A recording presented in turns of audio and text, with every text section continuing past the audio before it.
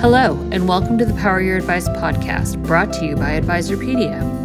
In this series, we interview innovators from across the financial services industry to help you understand who they are, what they do, and why that matters to you and your clients.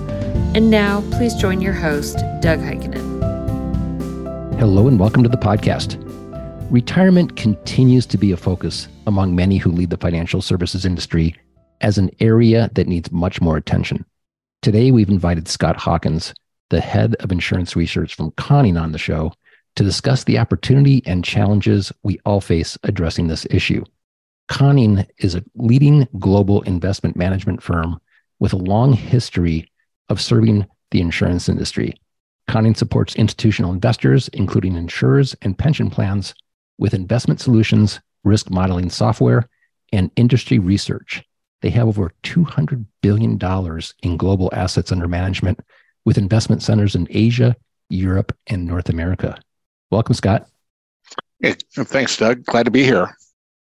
So for our listeners who may not be familiar with Conning, can you give us a brief overview of who Conning is? Sure. You did a really brief introduction, but I'll sort of fill in some of the other details. Great. So Conning, as you said, is a global insurance asset manager. We started in 1912 in Hartford, Connecticut, which is still our North American office. As you said, we have offices in Asia, the UK, and Europe. All of our clients are the insurance company general account assets. So we do not manufacture separate account assets that you might find in a variable annuity. So what we're managing and focusing on are fixed income securities, CLOs, emerging market debt, real estate, all of which are purchased and invested by our insurance companies, both life annuity and P&C. We've been at it a long time. Like you said, we have just under $200 billion of assets under management, and we're always continuing to grow. It's a massive company. So what's your charge within it? Yeah. So one of the ways that Conning competes for insurance company assets is we have several value-added differentiators, one of which is insurance research.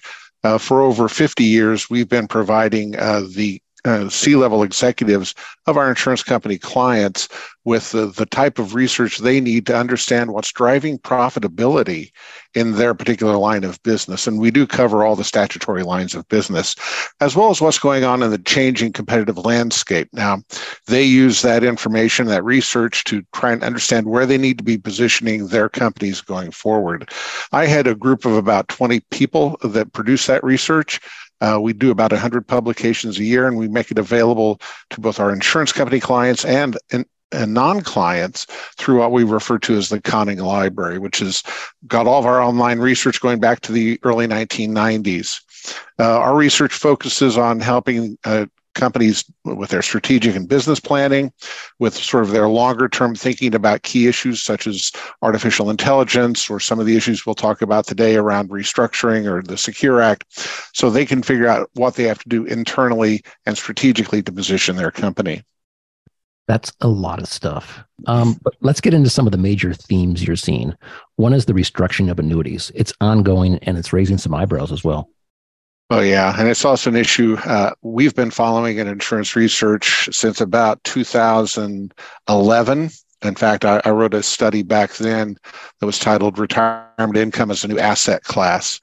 And it started off looking at the idea that, in 2011, the first baby boomer turned 65. And if we baby boomers started to monetize all of our IRAs and 401k assets and wanted to buy annuities, that there simply wasn't enough capital in the market to support all that influx of new business coming into the insurance industry. So as a result, insurers would need to find some way to attract more capital and increase more capacity to handle what we saw then as this sort of looming retirement wave. Since then, we've been following the emergence of companies such as Athene and Global Atlantic, who have really pioneered these types of asset management or private equity-backed insurers, and been writing about them pretty much nonstop with multiple series on that. Our overall view is that these restructuring companies are actually providing the solutions we wrote about back at the end of the 2010s, because they're bringing third-party capital to the market. They're allowing established annuity insurers to restructure their balance sheets. And as a result, that provides them with the capacity to go out and sell more product. It's interesting, as I was looking at the news today, S&P had an article that in May alone, there were 4 transactions that totaled $61 billion of annuity liabilities being transferred to these types of companies from U.S. carriers. So this is a very large market, and it's totally reshaping the industry. It means that going forward, these companies, as they start to grow, and some of them are already doing it, they'll be expanding into new areas. We see that with some of these transactions, that they're already looking at variable annuities and universal life with secondary guarantees. Some of them are already active in the pension risk transfer market, as well as producing stable value investment products to go into those types of funds. So this has reshaped the industry, and we think overall it's going to be a net positive going forward, given the opportunities that the annuity industry is facing. The Secure Act seems to be a treasure chest of opportunity. How do you see it? Oh, yeah, absolutely. That's our current big research theme that we're writing about, with the passage of what's called Secure Act 2.0. The original Secure Act opened the door for in-plan annuities, and Secure 2.0 has widened that. When you look at the DC plan space, that's $6 to $7 trillion of assets that are out there that are accumulating. Some of those assets are going to have to be turned into retirement income over time. Traditionally, that's oftentimes done by people withdrawing from their 401k and working with a financial advisor to develop a plan to sort of monetize that. There's different ways the advisors could do it. With Secure, though, we think there's going to be the very good opportunity for insurers to start to develop in-plan annuities, or what we actually refer to as in-plan guaranteed income solutions, because they may not be an annuity as in the classic sense. They could be a wrapper on a TDF, for instance. Now, we think that this is a great opportunity, but we don't think it's going to happen overnight. We think this will take some time, because the infrastructure that's been built up to support DC plans, 401ks in particular, have not been focused on working with insurers per se, but rather working with mutual fund companies and advisors who come from that area. That infrastructure is going to have to be built up. It will be built up, but it'll take a few years. At the same time, we think product manufacturers will be experimenting to find the right combination of guaranteed income solution and investment solution that appeals to plan members, plan sponsors, and advisors. Once those solutions are identified, we think, as we've always seen with financial products, they will be rapidly introduced, and then we'll start to see the benefit of Secure. But it'll take a few years. Education on the rapidly changing product landscape is not only important for advisors, but consumers as well. How can we do a better job in getting them the information they need? I think there's a couple of ways. One, of course, is by going out there and actually trying to advertise this. You see the things like the Alliance for Lifetime Income, sponsoring the concerts. You see it in the press increasingly, talking about how do you actually manage the assets that you manage to accumulate over a lifetime of working. I think it's also important for advisors to really start to understand that as well, and certainly we see that happening. For consumers, this is going to have to be a mass effort, and I think plan sponsors, and this is what I was referring to a bit of the infrastructure, plan sponsors have a really big role to play here, because they can bring in advisors as well as educational material to their plan members to let them understand exactly what it means to start saving in a guaranteed income asset and building that up over time, and how that would work and complement their other asset allocation strategies, so that when they hit retirement age, they know what's coming out there. There was a big step forward, I think, when the original Secure Act put out on your 401k statement how much guaranteed income you were getting. That starts to raise plan member awareness that ultimately that savings is there to generate your retirement income. Things like that, I think, will be the big benefit. What has the continued rising of interest rates created in your world? For us, for the annuity industry, from the insurance side, interest rates have been crucial in helping determine profitability. We've went through, since the financial crisis, a long period of declining interest rates, and that really squeezed the margins on fixed deferred annuities, MYGAs, SPIAs, made them, lower crediting rates less attractive. So on the other hand, that encouraged the development of index annuities as well as RILAs. But now interest rates have started to strengthen again. And we see that in what we refer to as the portfolio yield for the insurer's general account. They've really started to increase, and insurers are passing that along. We saw the benefit of that last year with higher crediting rates, which led to a really strong, robust sale in MYGAs and deferred annuities. That's continuing this year. Our forecast, and we do a forecast twice a year of where we think these will be heading over the next 3 years, is that given the way assets are structured, rolling off and being acquired, interest rates will continue to be beneficial for the life annuity industry, which means those crediting rates are likely to remain positive, maybe even continue to increase over the next couple of years. And again, that bodes really well for the sale of MYGAs. AI is the topic of the day, and we could do a whole show on it. How's it going to affect your industry? It affects the industry a couple of ways. On the one hand, it's helping the insurance industry streamline and automate a lot of its back office processing, which is helping drive some of the processing costs down. That's all to the good, but there's a couple of issues that insurers have to face as they go through that. One is that the transformation of their back office in technology terms, it often has to be accompanied by a transformation in the way they process business, because they're moving from a more manual intensive to one that's not. And that leads into a transformation of the workforce within the insurance industry. Something we've been tracking is, of course, the fact that overall the percentage of workers who are in admin staff has decreased over the last 2 decades, but the percentage that is represented by computer and mathematician skills have increased, and those skills are highly in demand by a lot of people, a lot of other industries. So the cost structure actually can go up for HR. They, meaning the insurers, are also having to deal with regulatory interest around AI. That's a topic that the NAIC has been looking into. They're looking for any hidden biases that might be in these algorithms that are driving a lot of this business.